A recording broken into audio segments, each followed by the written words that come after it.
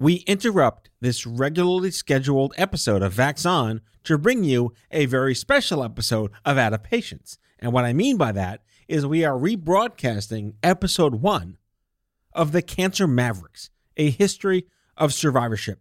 For those who missed it, in 2021, we launched a very ambitious project called The Cancer Mavericks, an 8-part narrative audio series about the people and not the disease. 2021 was the 50th anniversary of when Richard Nixon passed the National Cancer Act in 1971.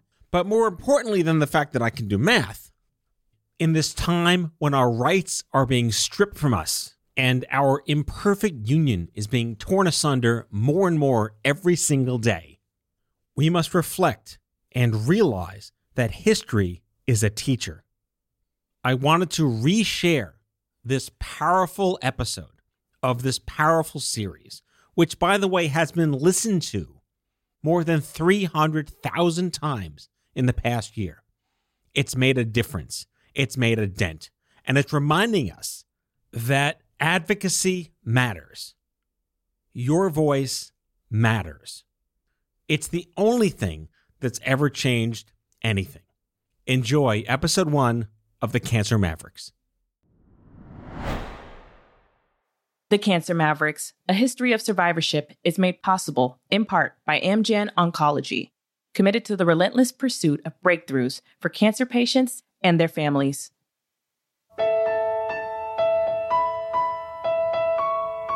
The story goes like this. I started to notice that my left hand was becoming less dexterous. I couldn't move my fingers as quickly as my right hand. And the second I got my keyboards set up in my dorm room, that lack of dexterity really showed itself because I couldn't arpeggiate with my left hand. That's when you run your fingers up and down the piano very quickly. The situation got worse, and it got to a point where I couldn't grip a pen or a pencil anymore to write music. The headaches got much worse very, very quickly to the point where I couldn't think. My left hand became numb. My mom drove me to the hospital to get the MRI scan. We left the hospital, went to the local diner for some lunch, and just to date how old this story is, we got home. Remember answering machines? Before cell phones, the answering machine was blinking, and we knew right away that it was the hospital. And they said, we want you to meet with our chief of neurosurgery as soon as possible. He was an Orthodox Jew, Dr. Ehud Arbet. He took off Shabbos. Oh, I hate telling the story. He took off Shabbos to meet us at his office like a mensch. And he showed us the scans. And he said, we found a mass in your brain. And then everything changed.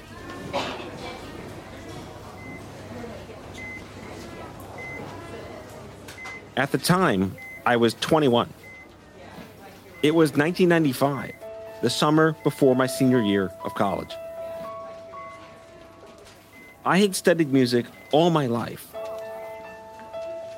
That's actually music I wrote you're hearing right now. I had big dreams to go to Hollywood, to become a movie composer after graduating. But when my doctor told me I had brain cancer, all those plans fell apart. While I didn't know it then, on that very day, I became a cancer survivor. I joined the people who paved the way and gave birth to the cancer survivorship movement. I wouldn't be here without those Mavericks who asked for more research, more support, more honest discussions about what doctors don't know and what patients do. From Offscript Media, my name is Matthew Zachary, and this is The Cancer Mavericks, a history of survivorship. Stories about the people rather than the disease. To start it off, we're going back in time. Back when there weren't a lot of survivors around, doctors didn't know much about cancer, and there was a lot of fear around it. So much so that doctors sometimes wouldn't even tell patients they had cancer. It was like a boogeyman. It seems unbelievable today, not telling someone they have cancer. But at the time, that was common practice.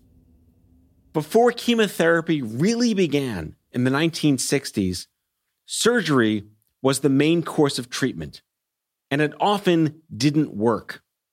The big C was rarely talked about in public at all. Here's a rare example from 1945. No, Molly, listen. Charlie's got something on his mind. He's upset and absent-minded, scared to death about something. I think I know what it is. What? Cancer. That's Fibber McGee and Molly, a popular radio show from the time doing a special show sponsored by the American Cancer Society. Just putting the word cancer on the radio was a big deal. Most people didn't understand what type of disease cancer was. A lot of people thought the disease was contagious. In this clip, Fibber and Molly asked a doctor about it. Cancer is a brutal, awful thing, of course, but it's just a disease like smallpox and tuberculosis. Get it in time and it can be cured. Look, Doc, what is cancer anyway? A germ disease? No, it's not a germ disease and it's not contagious. Cancer is one of the oldest known diseases, and it's been the subject of more silly and stupid misconceptions than anything I know of. In a terrible twist, Marion Jordan, who played Molly, was diagnosed with cancer. She died in 1961. At the time of Fibber McGee and Molly, cancer had touched almost every family in some way, but no one knew enough about it. And the main organization that could have been funding such research, what's known today as the American Cancer Society, had such a small budget, it barely existed. But some scientists were starting to investigate the disease. One of them was Sidney Farber, who would later become known as the father of chemotherapy. I was brought up as a kid literally worshiping Sidney Farber. My mother thought he walked on water. That's Dr. David Nathan. He's the former president of the Dana-Farber Cancer Institute. Nathan knew Farber very well. He took his classes in med school and went on to work with him in the 1960s. But Farber wasn't a clinician like Nathan. He didn't interact with patients directly. Farber was a pathologist, someone who tells clinicians what happened to their patients. Now, Farber, he was more of in that sense, a dreamer of what could be done for patients. But he was a highly intelligent dreamer. He had this brilliant idea that nobody else had. In the 1940s, scientists discovered that nitrogen mustard, a chemical weapon used in the war, worked against a cancer of the lymph nodes called lymphoma. But the research was very early, and doctors weren't sure exactly what the drugs did. Farber was convinced he could prove that cancer-destroying drugs worked. He was working at Boston Children's Hospital and looking for backers to fund his trials. Right after the war, the Second World War, my uncle and his community of movie exhibitors began to look around to get rid of the money that they made during World War II. Everybody went to the movies in those days because they couldn't go anywhere else. And so they went to the neighborhood movies. And these owners of neighborhood movie houses made a fortune. Nathan says his uncle and his friends wanted to do something good with the money they'd made. So they started going around Boston looking for a cause to give the money to. One stop was the Children's Hospital. They found Sidney Farber in the basement of the Children's Hospital in a musty, rotten laboratory with some room for rats with leukemia. And he told them that if they gave him money, he would build a building, first a clinic for children with cancer, specializing just in that, and that above it, he would build laboratories that would make drugs that would cure the leukemia. That was his vision. And he said he was going to devote his life to it. There, in the basement of the hospital, they agreed to fund his research. Once he had his clinic, Farber soon had a big breakthrough when he tried his cancer treatment on children with leukemia. More than half of the group responded to the treatment, and a third of the group overall survived for about 5 months. They went into remission. They didn't stay in remission, but they went into remission, and that had not been seen. Farber's results were promising.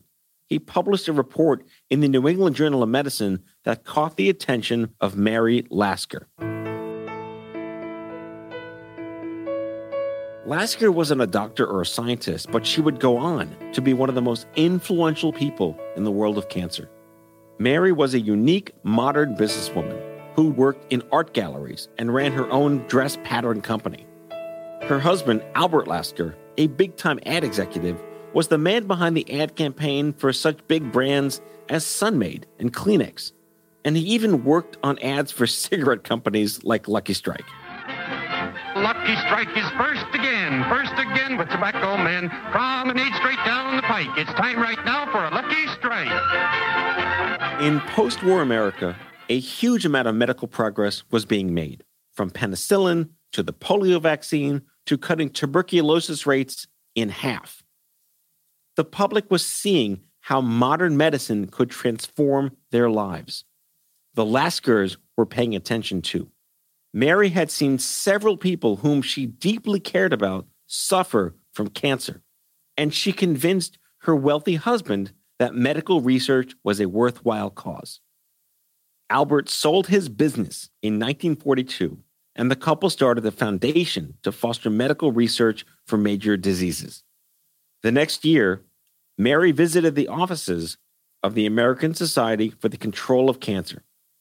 She was shocked to find out its annual budget was just $102,000, with barely any money going toward cancer research. It had been started by doctors who were concerned about cancer and were primarily invested in cancer awareness.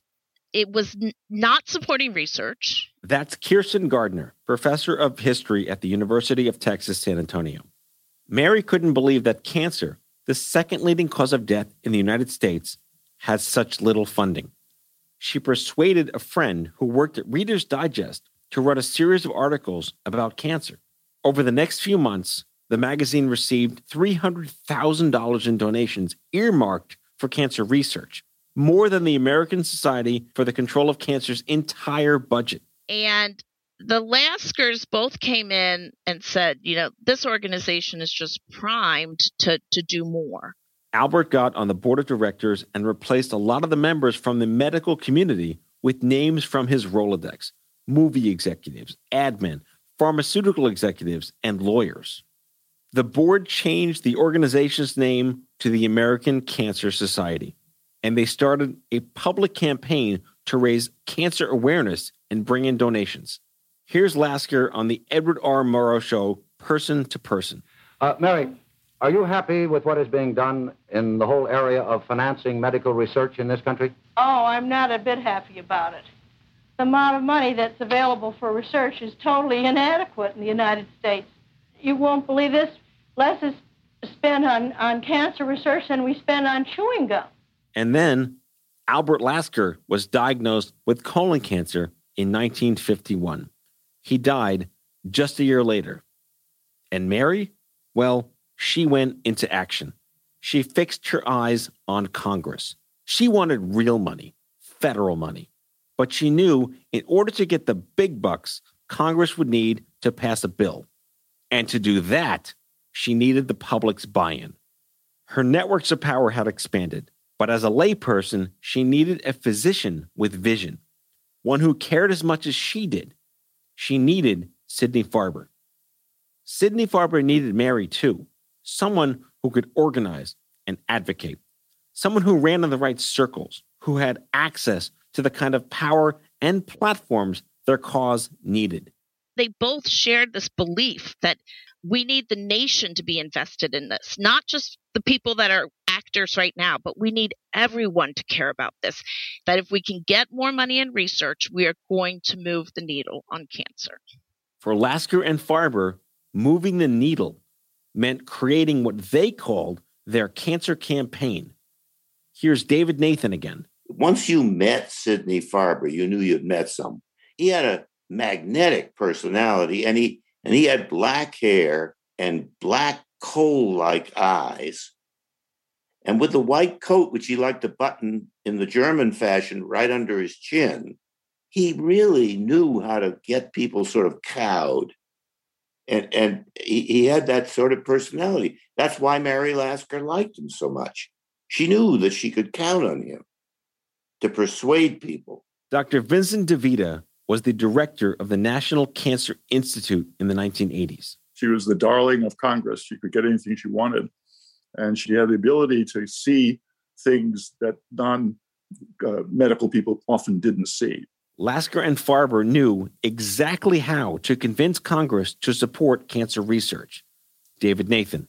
They identified certain senators, particularly, and a couple of people in the House who were conservatives, but also had cancer in the family. And they found out who they were, and they would go after them. Kirsten Gardner says Mary Lasker was both strategic and determined. She wanted whatever would be most impactful for getting to her goal. So if having a citizen tell the story, she would want the citizen to do it. If it was a doctor telling the story, the doctor. If it was a scientist, the scientist. And she saw herself as most important behind the scenes. Mary started to hear that there was momentum in the cancer research world. Dr. DeVita was working at the National Cancer Institute at the time. He says in the 1960s, most types of cancer had limited success with treatment. Surgery was the go-to option. You didn't see long survivors. You saw people who got through surgery, and that was a small fraction of the people who got cancer because we had really nothing that worked. DeVita and his team were experimenting with chemo options, but most doctors were still skeptical. Nobody believed you could cure cancer with drugs. Dr. DeVita was trying to see if different combinations of drugs could work to treat childhood leukemia and Hodgkin's disease, which is another type of blood cancer. The trick was finding a mix powerful enough to destroy the cancer cells without destroying the patient. We were pretty sure we were curing both childhood leukemia and Hodgkin's disease. Mary wanted to use this scientific discovery to support the argument for a national bill, one that would give cancer research more funding than ever before. In December of 1969, Mary ran a full-page ad in the New York Times and the Washington Post. President Nixon, you can cure cancer. It also makes reference to the bicentennial in 1976, and that if we could send a man to the moon, we should be able to cure cancer by 1976. This ad cost her somewhere in the neighborhood of $22,000. That's around $151,000 in today's money. Now, that ad really caught the public's attention. It compared the lives lost to cancer to those in Vietnam, 21 times more. It shamed President Nixon and Congress for spending so much on the moonshot and so little on America's most feared disease. In the ad, Mary quoted Sidney Farber and mentioned the promising discoveries that scientists like DeVita were beginning to make. She wrapped it up in one big punch. Our nation has the money on one hand and the skills on the other. The ad challenged the public by asking them to write to President Nixon urging him to fund cancer research. Here's Mary Lasker herself talking about the ad and the impact it had on politicians. Well, this absolutely shocked the people in the House because they never had ads before, and people were calling up from their districts and sending telegrams and this and that, and it caused quite a little commotion. But some people looked at the ad and their eyes caught one sentence in the small print at the bottom. Why don't we try to conquer cancer by America's 200th birthday? 1976 was just 7 years away at the time. Kirsten Gardner. Now, when it came out, even people who supported Mary Lasker scratched their heads a bit because no one really thought cancer could be cured in 5 years. This was a fantasy. But she used the advertising trick of getting people's attention and making this a topic that would be worthwhile. And it generates thousands of letters to the White House. Soon after, senators floated a bill for what would become the National Cancer Act, but it didn't look like it was going to go anywhere. Once again, Lasker goes big. She says, I need to get the public to support this. So Lasker calls Eppie Letter, who we know as Ann Landers. Ann Landers was an advice columnist with 90 million readers across the country. I telephoned to her, and I told her about the trouble we were in, and I felt that unless we had a massive letter-writing campaign directed to the senators, that we wouldn't get the bill out of committee. Ann Landers published her column on April 20th, 1971. She urged every person reading her column to send a letter or a telegram to their senators, writing, "No one can do everything, but each of us can do something."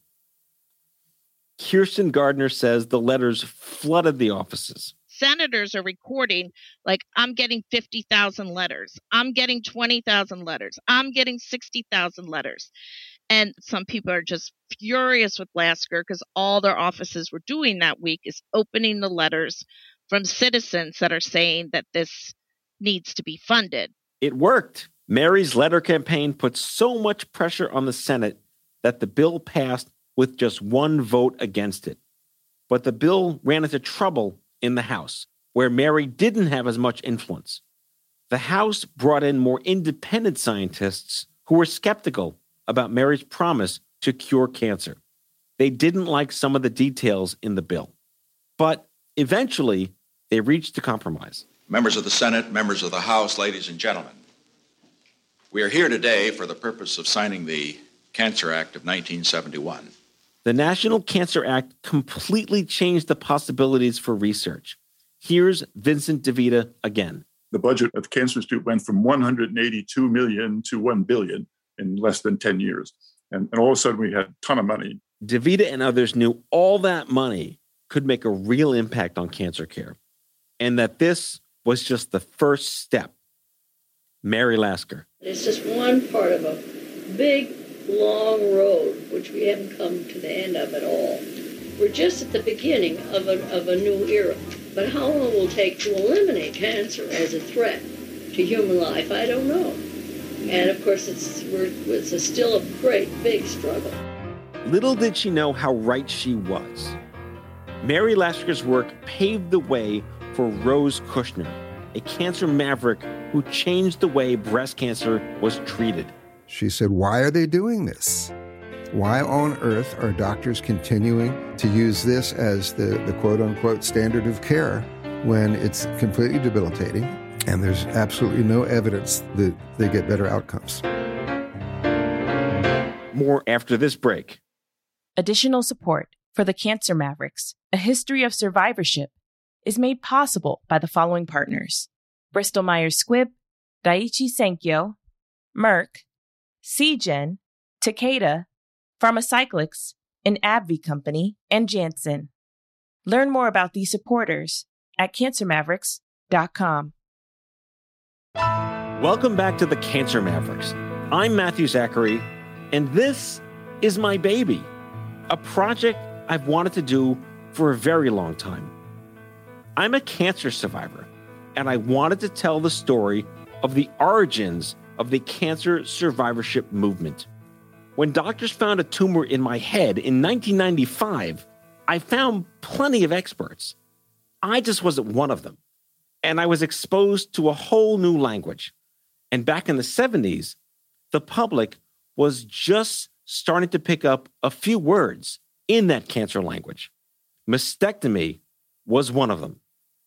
Producer Mary Rose Madden is going to take over from here with a story about another cancer maverick, one who challenged 80 years of medical practice and changed the way breast cancer was treated. Just a few years after Nixon signed the National Cancer Act to make the war on cancer a real thing, he's gone. I shall resign the presidency effective at noon tomorrow. Vice President Ford will be sworn in as president at that hour in this office. And then in 1974, Betty Ford, the new First Lady, and Happy Rockefeller, the new Second Lady, announced they had breast cancer. Ford got emotional during a press conference when he mentioned his wife's mastectomy. Personal note, if I might. I just returned from the hospital where I saw Betty as she came from the operating room. Dr. Lukash has assured me that she came through the operation all right. But not much was said about the operation itself. The same year, Rose Kushner, a mom of 3 and a reporter for the Baltimore Sun, discovered a lump in her breast one Saturday night. It started in the bathtub. This is Rose on the show Panorama, an afternoon talk show in Washington, D.C. In 1974, when I found the lump, I wasn't looking for anything. I just found it accidentally. She went to the doctor on Monday, and then she did what any good reporter would do.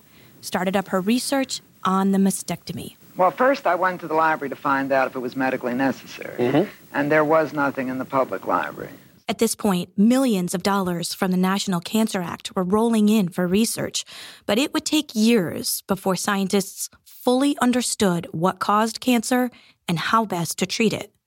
And years before patients saw a difference in cancer treatments. Gant Kushner is Rose's oldest son. He remembers the early days of her diagnosis. The first thing she learned was that it's really it was a crappy system back then. Doctors didn't tell anybody anything. Doctors just said, "You're going to be fine, honey. Let me take care of you." That was medicine back then. Rose started looking through the stacks at the National Institute of Health, and she started making calls and asking questions. When she began to understand what she was up against, she learned that the one-step procedure was what they did. The one-step procedure is when doctors biopsy the tumor and decide right there, while in surgery, whether to remove the breast. You went to sleep and you didn't know if you're going to wake up with one breast or two or none. And she said, "They're not doing that to me. They're going to open me up. They're going to find out what's wrong. And then I'm going to decide what they do to me." She also learned that it was very possible the surgeons would remove not only the lump and the breast, but they'd perform what was called a radical mastectomy. The idea was if you found the cancer, you should do a really large operation and encompass every possible cancer cell. And that's how you could cure patients. That's Dr. Baron Lerner, an internist and professor at New York University. So in the case of women and radical mastectomies, they remove not only the breast, but the lymph nodes under the arm on the side of the cancer, and most dramatically, both chest wall muscles on the side of the cancer, the pec major and the pec minor. So it was an enormously disfiguring operation. Despite the effects of the surgery, the radical mastectomy had been the go-to treatment for breast cancer since the 1890s, when a surgeon in Baltimore named William Halsted started advocating for the procedure. He was building on the understandings of cancer at the time, which was that cancer started in a small spot, either in your breast or somewhere else, and grew very slowly and didn't spread to the rest of the body until long afterwards. They didn't know yet that cancer can circulate around the body, so the radical mastectomy became the standard of care. Halsted trained a generation of surgeons, and they trained a generation of surgeons, and surgeons tend to be very reverential when it comes to their predecessors. So part of the reason that the Halsted radical was still being used when Rose Kushner got cancer in 1974 was that that's the way you treated breast cancer. But Rose was digging through the material, and she uncovered more information that shocked her. In its 80 years of use, no one had studied Halsted's radical mastectomy except Halsted himself. Halsted had generated data on the mastectomy, but he had only used his own patients. There was no control group. It was a biased sample. Gant remembers his mother's disgust. She said, "What the f***? Pardon my French." She said, "Why are they doing this?" Why on earth are doctors continuing to use this as the quote-unquote standard of care when it's completely debilitating and there's absolutely no evidence that they get better outcomes? She got angry. She got mad. Baron Lerner says that by the 1960s, not every doctor agreed with the radical mastectomy. One was Barney Kreil, a surgeon at the Cleveland Clinic. He was the first surgeon in the U.S. to sort of break ranks. He said, there's not good enough studies of this, and we need to study it. Rose knew she didn't want a radical mastectomy, but even a mastectomy where surgeons removed just the breast in a one-step procedure didn't leave time for her to weigh her options and figure out the best course of treatment. The clock was ticking as she looked for a surgeon who would help her take an unusual treatment path at the time, a biopsy separate from any other treatment. So I called 19 surgeons just through the yellow pages, and they either hung up on me or got furious with me and said no patient was going to tell them how to do their business, or I'm playing Russian roulette, or this, that, the other. And finally, at 5:05 on a Friday afternoon, and more than a week had elapsed by now, I called my internist, and he said, well, why don't you call so-and-so? After all, your kids went to nursery school together. Maybe he'll humor you. And he did. The doctor agreed in part because he wasn't convinced that Rose had cancer in the first place.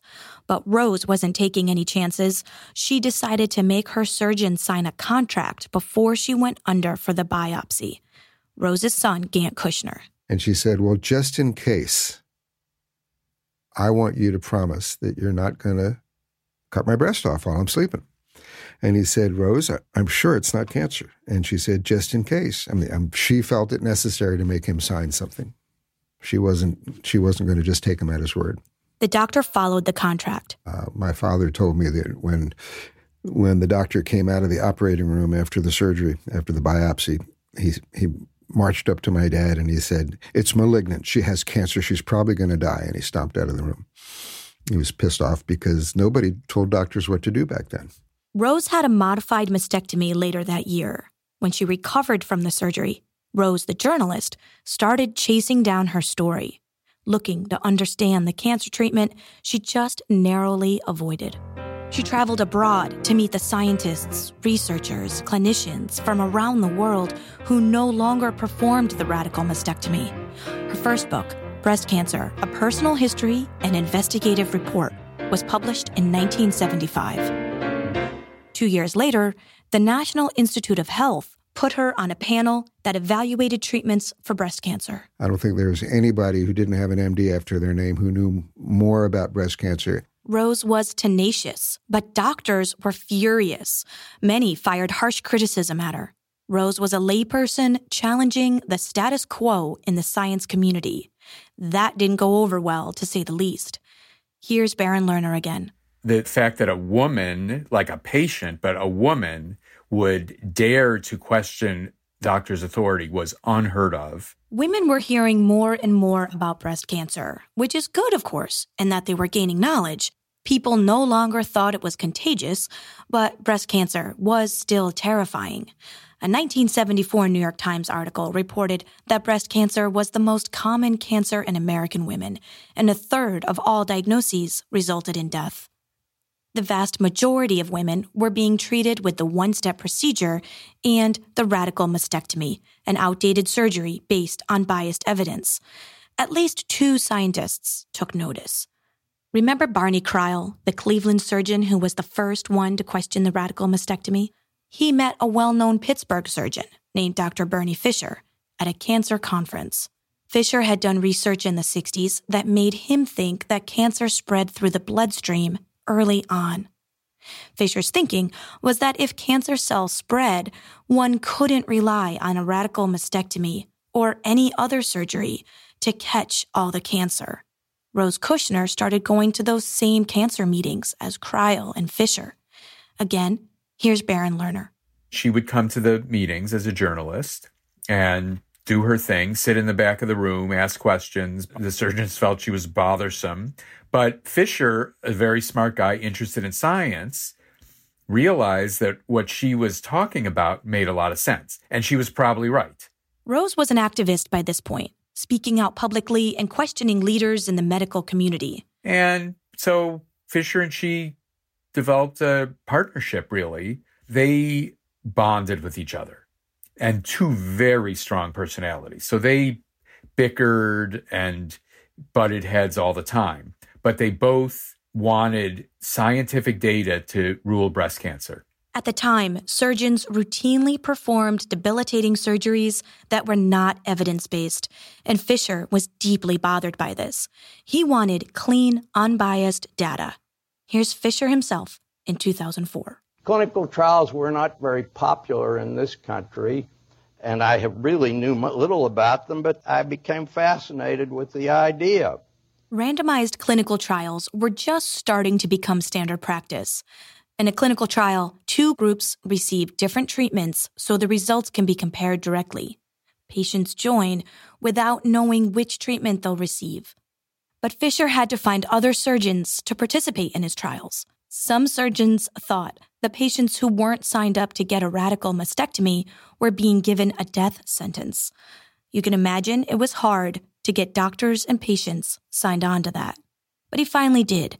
Fisher ran 2 trials with thousands of patients. It compared the radical mastectomy with 2 other procedures that were far less devastating. What Fisher found would shock doctors who had practiced the radical mastectomy for decades. A new study of breast cancer released today says that removing a malignant lump is often as effective in treatment as removal of the whole breast. By 1985, Fisher's trials were complete. They took 10 years. The results were earth-shattering. He proved that there were no advantages to performing a radical mastectomy. Dr. Vincent DeVita knew Bernie Fisher well. He says when Fisher's results were published, many of his colleagues were outraged. That was the bread and butter of breast surgeons. They were trained to do it. And when you do a simple mastectomy or lumpectomy, it's a lot less procedure. You don't get paid as much for it. Fisher held up a mirror to his colleagues, and it showed them that they were using faulty science and unjustified surgeries. Well, I came under a great attack as soon as the trial was even talked about, and when it was begun, certainly. I began to realize what science was really about. The people in the field just thought he was just a traitor. And I went to meetings where, I remember one across the street from Memorial Sloan Kettering, where there were about 500 doctors in the audience. Most of them were surgeons, where I never heard doctors call each other so many names as in that particular audience. Fisher's trial, which focused on a testable hypothesis, was better science, and it showed the egos of many in the science community. Doctors hadn't put the surgery to the necessary questions scientists were expected to.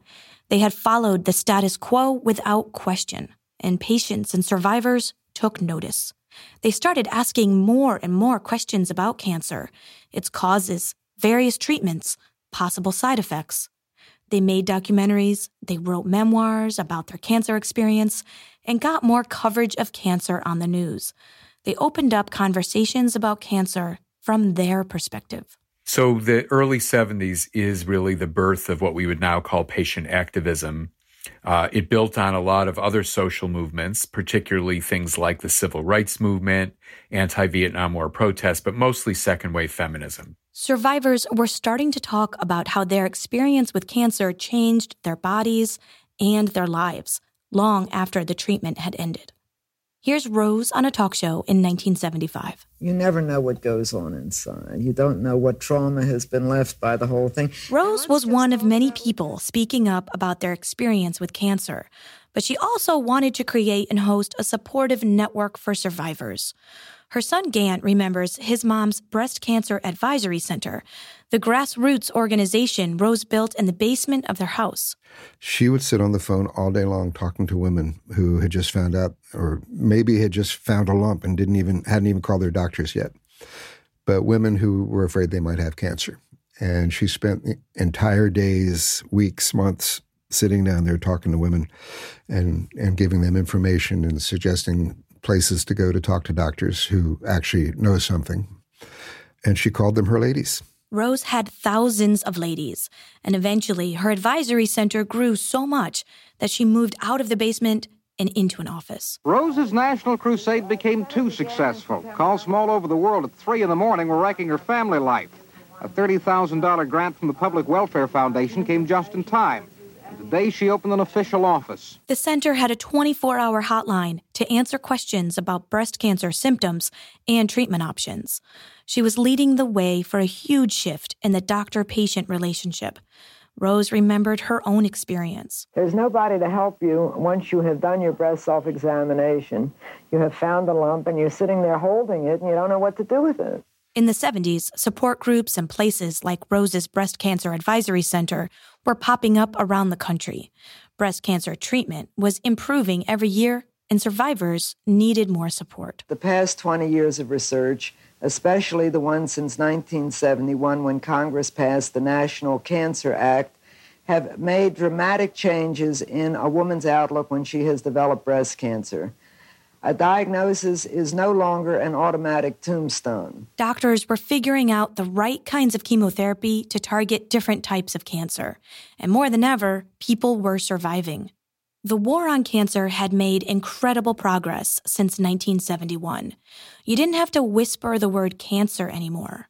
But as the numbers of cancer survivors grew, so did their concerns and questions.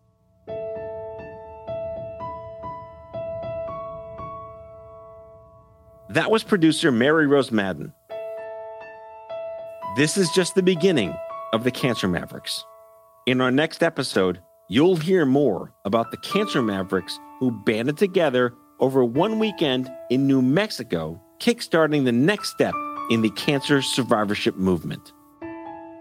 Well, we were just kooks. Who's going to talk about cancer? Just go home and be quiet. Because we were doing such outrageous things. We were going outside the medical community, outside our doctors, and talking to one another. The Cancer Mavericks, a history of survivorship, is a production of Offscript Media in partnership with Small Good Thing. The executive producer is Steve Lichtai. Our senior producers are Susie Armitage, Mary Rose Madden, and Andrew McDowell. Our associate producers are Mariah Dennis and Mara Laser. And our production assistant is Sophia Kurzius.